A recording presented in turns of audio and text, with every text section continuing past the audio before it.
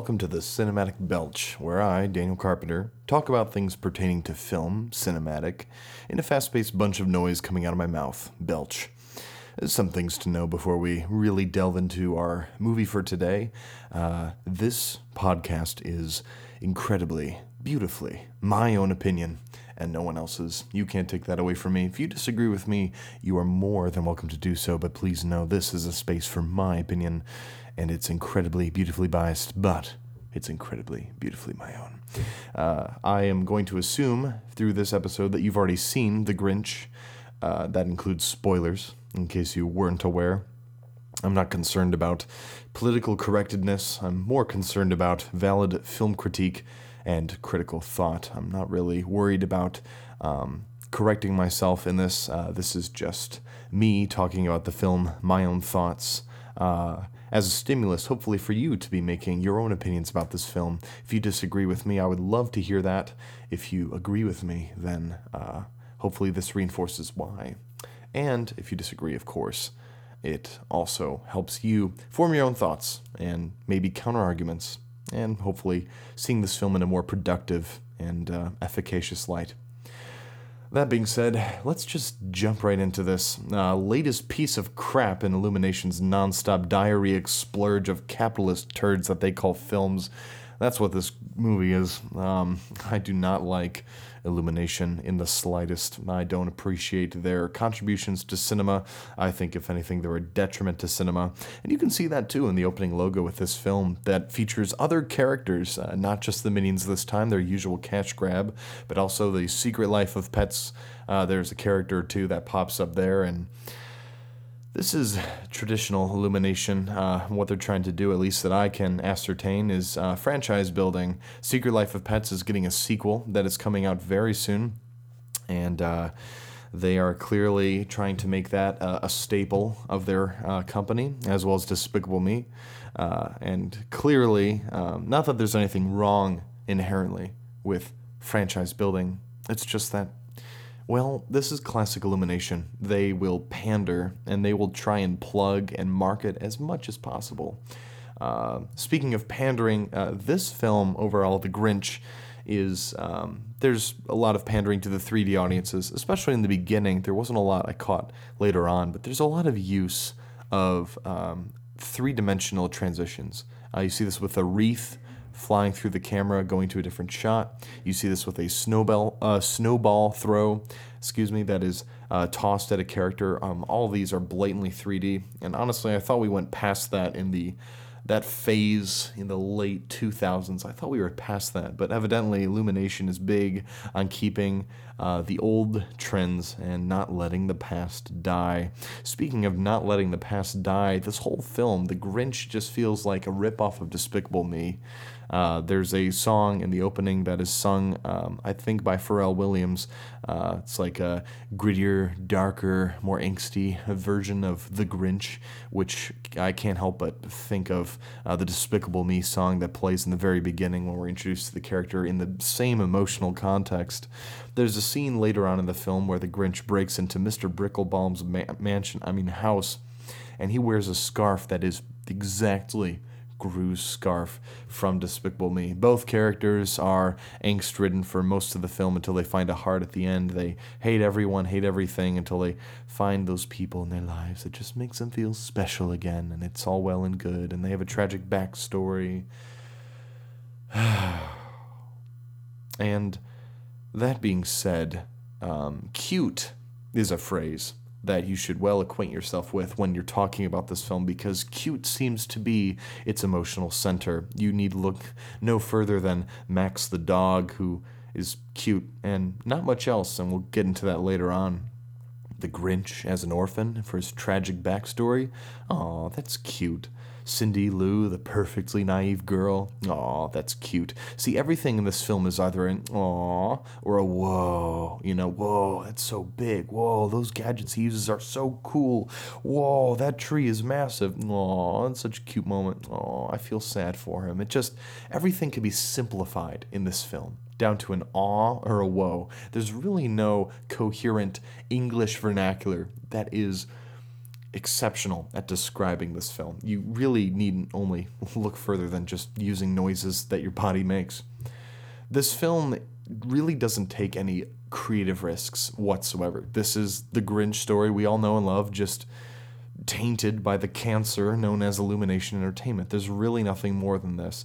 There's certainly nothing they add to this that could possibly compromise the Grinch we all know and love, because heaven forbid they should desecrate that which is most sacred to the Dr. Seuss. And honestly, I don't see the need for this film to exist in general, but I'll delve more into that in a bit. I touched on this earlier, but this film is incredibly modernized, and you see Illumination doing this with pretty much everything. Everything needs to be updated, everything needs to be new and old but new, and everything needs to be hashtag relatable, because Lord help us if this generation can't empathize with people of other different time periods or that come from a fantasy world, and we need something modern, we need something real.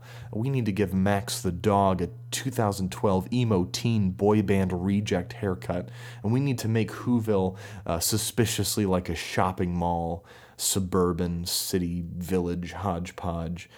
You'll even notice this, the Who's, even the Grinch, they live in luxury mansions. Their houses are so big, their cash flow must be considerable. They spend all this money on excessive decorations.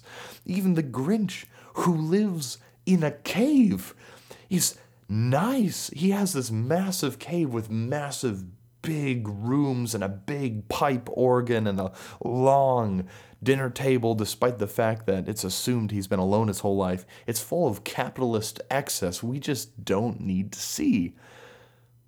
And the Illumination people probably perceive this as our way of getting to know these characters more, like, oh yes, I have a big pipe organ in my house. I can relate to that.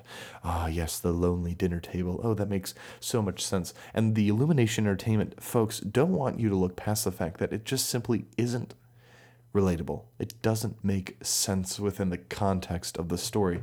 The Grinch is lonely. He feels alone, and nothing about his surroundings indicates that.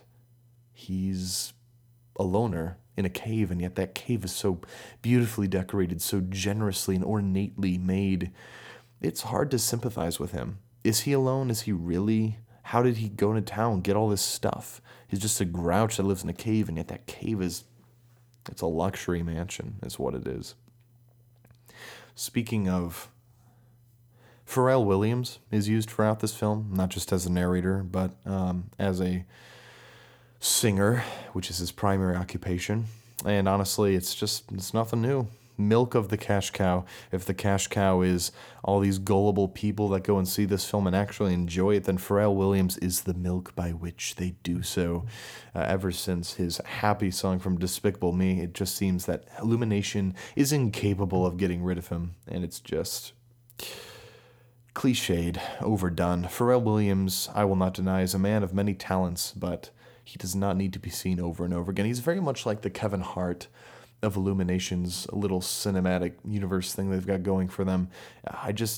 He's okay in small doses, but it's too much of him. Too much of a good thing can lead to something stale, lead to something that is unnecessarily excessive in this film. And excess seems to be much of the theme of this. I don't hate capitalism, but I do hate when that which is supposed to be fantasy, such as Dr. Seuss's portrayal of the Who's as a simple people, but a people that love Christmas regardless of the decorations. And when you portray them as these people that love shopping and love getting big trees and decorations, and it's all about that, it can be harder to see that there's something underneath the skin. So let's talk about the Grinch for a moment. Let's talk about the beginning of this film and just kind of work our way through this.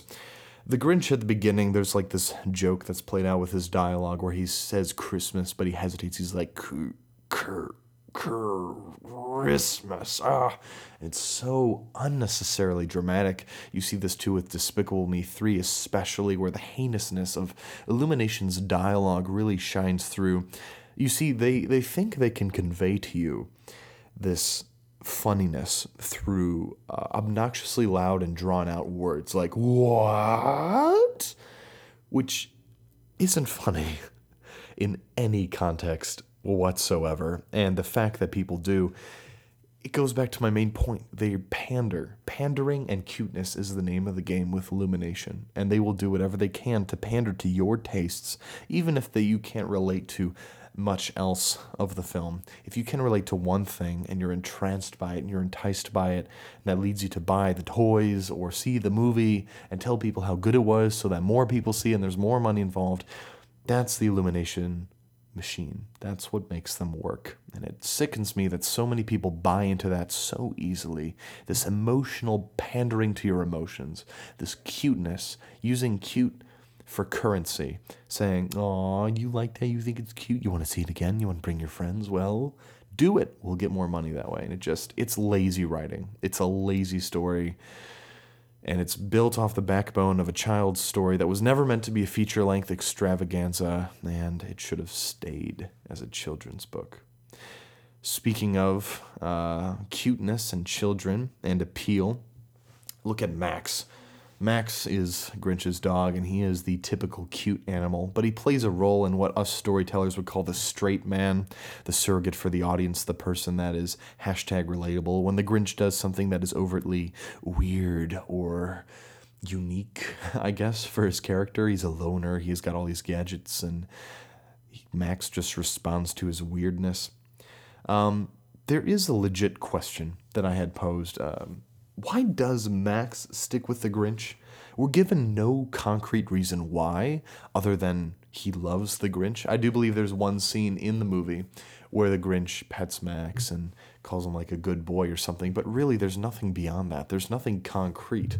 There's nothing about the Grinch's character until later where it's gives us a solid reason that we say, yeah, like, I would totally stick with the Grinch.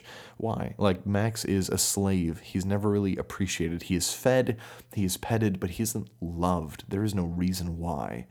And that just bothers me. I know I've been ranting about this film a lot, and I do rather enjoy picking this apart, but it does have its good moments. There's one sequence in the beginning of the film when the Grinch is going to Whoville to get supplies, buy things, and the carolers, the Christmas carolers, begin to assault him. They begin emerging from their doorways, and they just don't leave him alone. Even when he thinks he's safe, they still find a way. There's a reference to West Side Story where they snap. They do the snap dance, and that got me because it was genuine. It was unexpected, and it plays off this trope of, yeah, these Christmas carolers following him around everywhere. It was this playful hyperbolization of reality. It wasn't unrealistic. It was funny. It was played, how should I say this? It was unrealistic, but to a tasteful degree. It wasn't excessive. It wasn't in your face. It was just, it didn't overstay its welcome. And I actually genuinely enjoyed that part. Soon after, we are familiar with the Grinch's life as a loner with his slave dog Max. We're introduced to the single mom, who was later revealed to be Cindy Lou's mom. I'm calling her the mom just for the sake of there's really no other character who is a mom, and you all know what I mean when I say the mom. And she's in there. It feels like she's there to pander just for the single moms. She's never in the book. It's just Cindy Lou. And so much of Cindy Lou's home life we can safely assume is a construct entirely devised by Illumination Entertainment. She is a single mom for the single moms to relate to. And I'm not saying that's a terribly bad thing. There's a lot of single moms out there. It just feels very blatant. And perhaps that's my bias speaking through. I mean, Illumination certainly knows how to pander to audiences. It's done so shamelessly, so blatantly, and it's annoying and ruins my enjoyment of anything that can be enjoyed in this cancerous machine. Anyway, the mom goes on to make toast for her kids, and it's revealed, psych, she's a ninja, a closeted ninja at that. She reaches over, she's like, oh, the toast is about to burn, so she grabs the toast, does a few ninja moves, and then throws the toast at her kids, and it gracefully lands safely in front of them. And in all honesty, this isn't an original idea. It's actually kind of a cliche nowadays.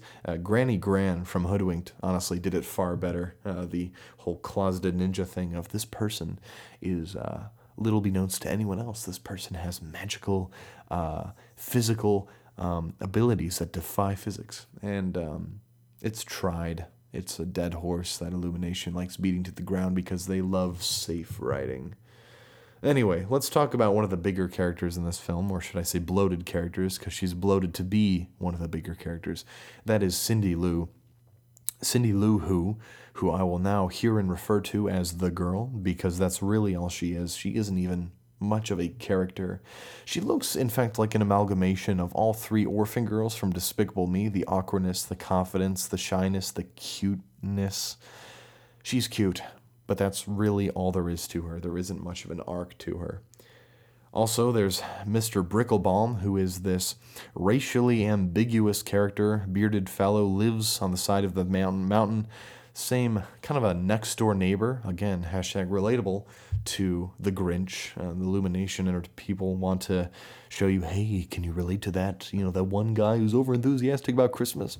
But I think they take these traits and explode them to an unrealistic degree. Mr. Bricklebaum doesn't just like Christmas. He seems sexually aroused by it. When he sees Santa, he screams, that's the best thing ever. Like, oh, that's Santa. Oh, my gosh. And it's just... Mr. Bricklebaum, you need help. I said racially ambiguous earlier. He's voiced by Kenan Thompson, who is an SNL member. He's a black man, but this character, interestingly, has orange skin underneath, but he's coated in this black facial hair. And it just seems to me that Illumination really didn't know what to do with this character. Like, do we want him voiced by a black man but make him look white so that both races like him? I don't know. I don't really care. I don't want to read too much into Illumination's intentions, motivations, because they seem nothing more than just money to me. They don't really seem interested in making a coherent story, much less capable of putting thought into a character certainly as minor as Mr. Bricklebaum is. Anyway, later on in the film, we hear this loud noise, and the Grinch goes outside and is shocked, as we are, to see this massive tree being dropped into Whoville for Christmas. And it honestly just doesn't make sense. Why would the Grinch be so surprised by something that is assumed to be done every year by the Who's? It's really nothing, but the only reason the Grinch is really surprised is that we are surprised. Speaking of the Who's, there's really no motivation for any of them. They just exist as they are and act cute. Mr. Bricklebaum is just happy all the time and loves Christmas. Nothing changes. Nothing about him. We don't learn anything about him, and some characters in film are like that, but he's not the biggest character we have. The girl, she really just says cool things. She only loves her mom, and she seems incapable of sinning.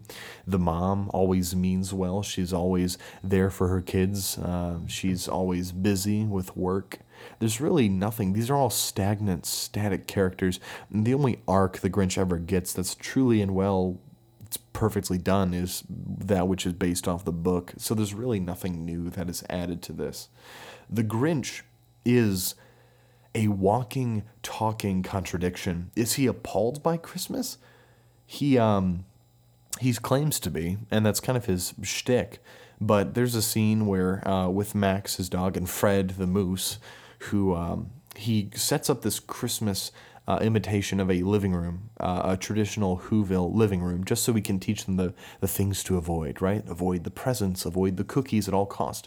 Question is, why would the Grinch, if he is so appalled by Christmas, to the point where he can't even say the name properly off his lips, why is it that he would go through the trouble to make this perfectly decorated living room as meticulous and perfectly made as a Christmas thing can be? It just doesn't make sense. Why would you try to create perfectly that which you're trying to destroy? It doesn't make any sense. It's inconsistent with his character. If he's truly appalled by Christmas, he'll just tell them, hey, these presents, avoid them at all cost.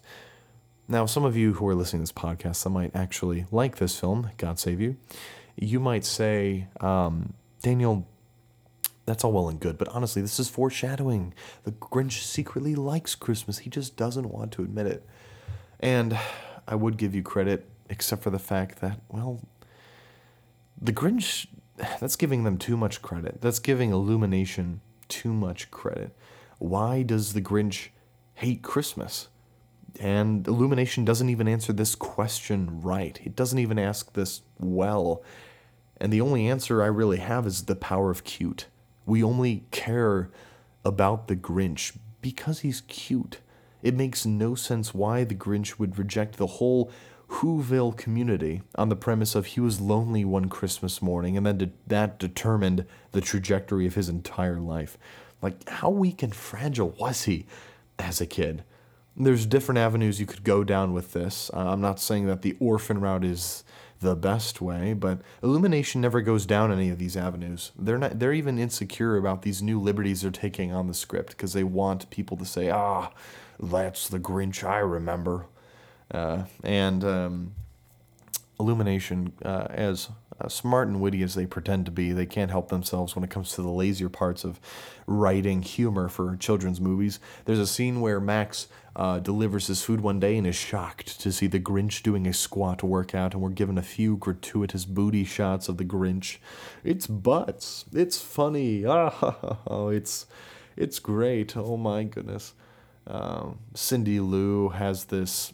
The girl has this unhealthy propensity to run away from home and try to see Santa. And based on the relationship she has with her mother, it's implied she can get away with murder because the mom seems to sympathize with our thoughts that this girl can't sin. This girl can't do anything wrong. If the girl decides to go out one day and say, Mommy, I want to run away and do meth and smoke cocaine with my kids, the mom would say, okay, sweetie, see you at 10. Like, this girl is given way too much freedom for her implied age, which is like 5. Her and her friend go to this treehouse that's secret and kept away from her mom. How do they build that? And even if they didn't build that, how does it exist that far away from home? It just seems impractical as a parent as, well, anything else. Speaking of laziness, ignoring the butt jokes, there is a fart noise in the film when the Grinch squirts out some waffle syrup. And I think it's just Illumination's way of saying, oh, get it? We were able to sneak in a fart joke without seeming lazy. Oh, look at the wit. Oh, it's abundant. No, it's just lazy. It seems all the filmmakers spent their budget on for this was notable voice actors and snow physics. And even the snow, which is, I will add, beautifully animated, it just seems like they could... It doesn't surprise me if they copy-pasted Disney's snow animation from Frozen, which was 6 or so years ago. We've kind of evolved past that in animation, but it wouldn't surprise me in the least if that was straight ripped off. Let's talk about the voice actors for a second, because they're all pretty well notable, if not well-known figures for adults and for kids, again, going back to the pandering. But Benedict Cumberbatch is an interesting choice, and not even because of his voice, because I think his deep voice would be appropriate for the Grinch, but he talks the whole time as if someone when he was a child kicked him so far hard in the nuts that his testicles went into his stomach and have begun the slow, painful process of falling back down. And he sounds like that. He's like, oh, hello, Max, get me the rope. I don't, like, he just sounds like he's been kicked in the nuts and he is not recovered. And it sounds like every single movement is painful. It's just egregious and annoying. And it begs the question, what was wrong with Benedict's regular default voice? It makes no sense. There's a character, if you can call him that, Fred the Moose. I mentioned him earlier.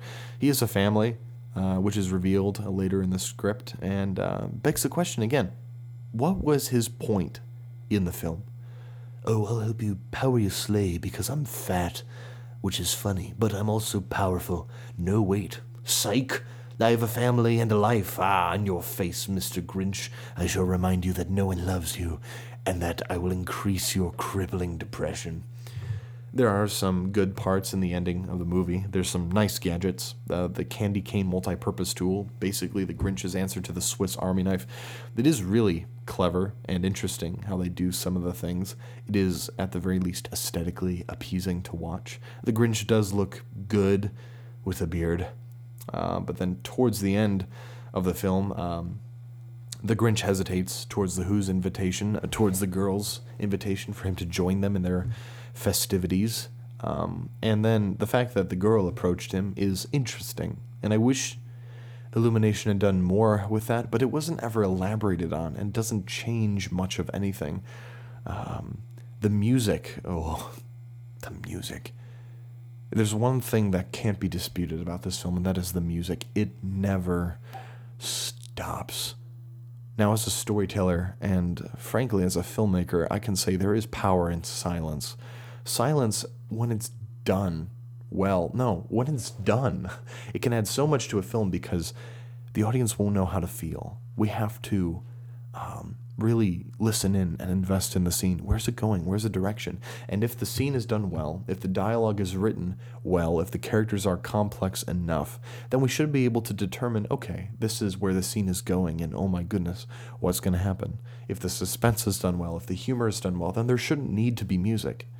Music can help, but when it's done all the time, it's like it's telling us how to feel. Oh, this is a whimsical moment. We should feel inspired. Oh, this is a sad moment. We should feel sad. Oh, this is a cute moment. We should feel like we appreciate that. And it's so lazy. And the pinnacle of cuteness happens with the girl's arc, Cindy Lou's arc, because anything that's established about her in the beginning, if you read the book, you know that it builds up to her interaction with the Grinch. And honestly, there's really nothing there. There's no emotional payoff whatsoever. She forgives the Grinch immediately at the end of this film because, let's be honest, she's never sinned and she ain't about to start now. She loves the Grinch and casually forgives him despite his deceptions. And not only is that not realistic, it's a little scary how easily she drops the hat. The Grinch has deceived the whole town, stripped them of all their stuff that they bought from all the stores, and she just drops it. She drops it like it's nothing. Now, to Illumination's credit, the ending is surprisingly restrained. The music isn't as... Well, the music is present, but it isn't as in your face. And except for the screaming vine goat at the very end of the film, because apparently that's still funny from Lord knows how many years ago, the ending does feel surprisingly restrained. And while that isn't a good thing to say that, I can tip the hat towards Illumination for at least knowing that what's annoying and how to almost create that which might be perceived as an emotional moment. Some ending thoughts. The Grinch could do a lot to help Whoville, and this is an example of a creative risk that I think could pay off. The Grinch is established throughout this film as probably the most educated man in all of Whoville. He has a lot of books, technical expertise, engineering proficiency. He creates these gadgets and Santa mimicking technology within the span of probably a day or so, or at least a week. Illumination doesn't exploit this. Why doesn't he, and I thought this is the direction they were going, why doesn't Illumination do the route of the Grinch is caught, the Grinch gives back all of the decorations and the presents, and then what about if the Grinch used his engineering expertise to better the city? Like, what if he started making their transit systems better, make everyday life easier? Why does he keep it all to himself? It just seems too clever to me. It seems like his engineering expertise is just not used well in this whole thing. A lot of this version of the Grinch really doesn't add anything. It's nothing we haven't seen before. There's the book, there's the Chuck Jones version, which was faithful and short as it needed to be. It didn't add excessive amounts of bloated matter we don't need. The question is, why does this version need to exist apart from the money? The answer, it doesn't need to. It's throwawayable. It's expendable. It's not needed. It doesn't have anything worthy enough of commentary. Nothing that could be called commentary. It doesn't have anything to say. It doesn't have a message. The Grinch likes to rant about the Who's love of capitalism, their excessive spending, their purchasing of all these goods and presents, and it doesn't really match with him feeling neglected. It doesn't. He sees them buying all this stuff, and he hates it, even though he himself has a lot of stuff. It's just blatant hypocrisy. A lot of people that I've talked to, actually, about this film, heaven forbid, have said, well, Daniel, it's just a kid's movie. It's just for kids. It gets a pass because it's so trashy. It's just for kids. And in this day and age especially, that's a bunch of baloney. Look at Up, which came out in 2009. It had a lot to say about mortality. Look at Zootopia, which came out a few years ago. Look at what it had to say on racism.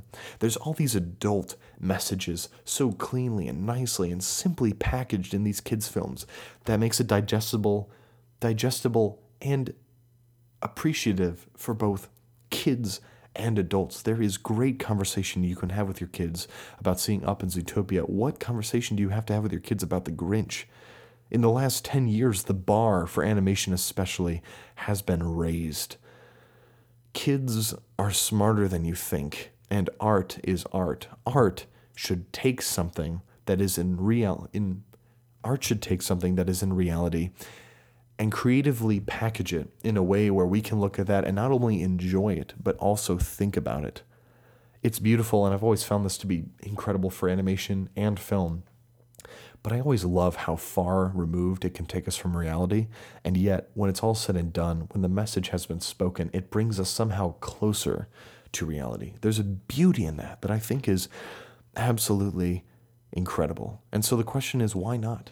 If these superior kids' films exist, like Up, like Zootopia, which I would highly recommend if you haven't seen them, why not indoctrinate kids into a more refined art a bit early in life?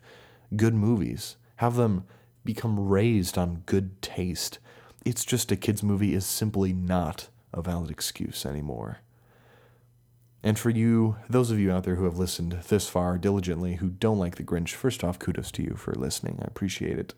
I hope you can realize that Illumination is probably the lower end of taste out there for animation. But for those of you who still cling to that hope that this isn't actually that bad of a movie, try describing why you like this film without using the phrase "I felt" or "I can relate," and see what reasons you do have. What is there? Yeah, the animation is good and there's some interesting color ideas, but what does this movie have to say to you?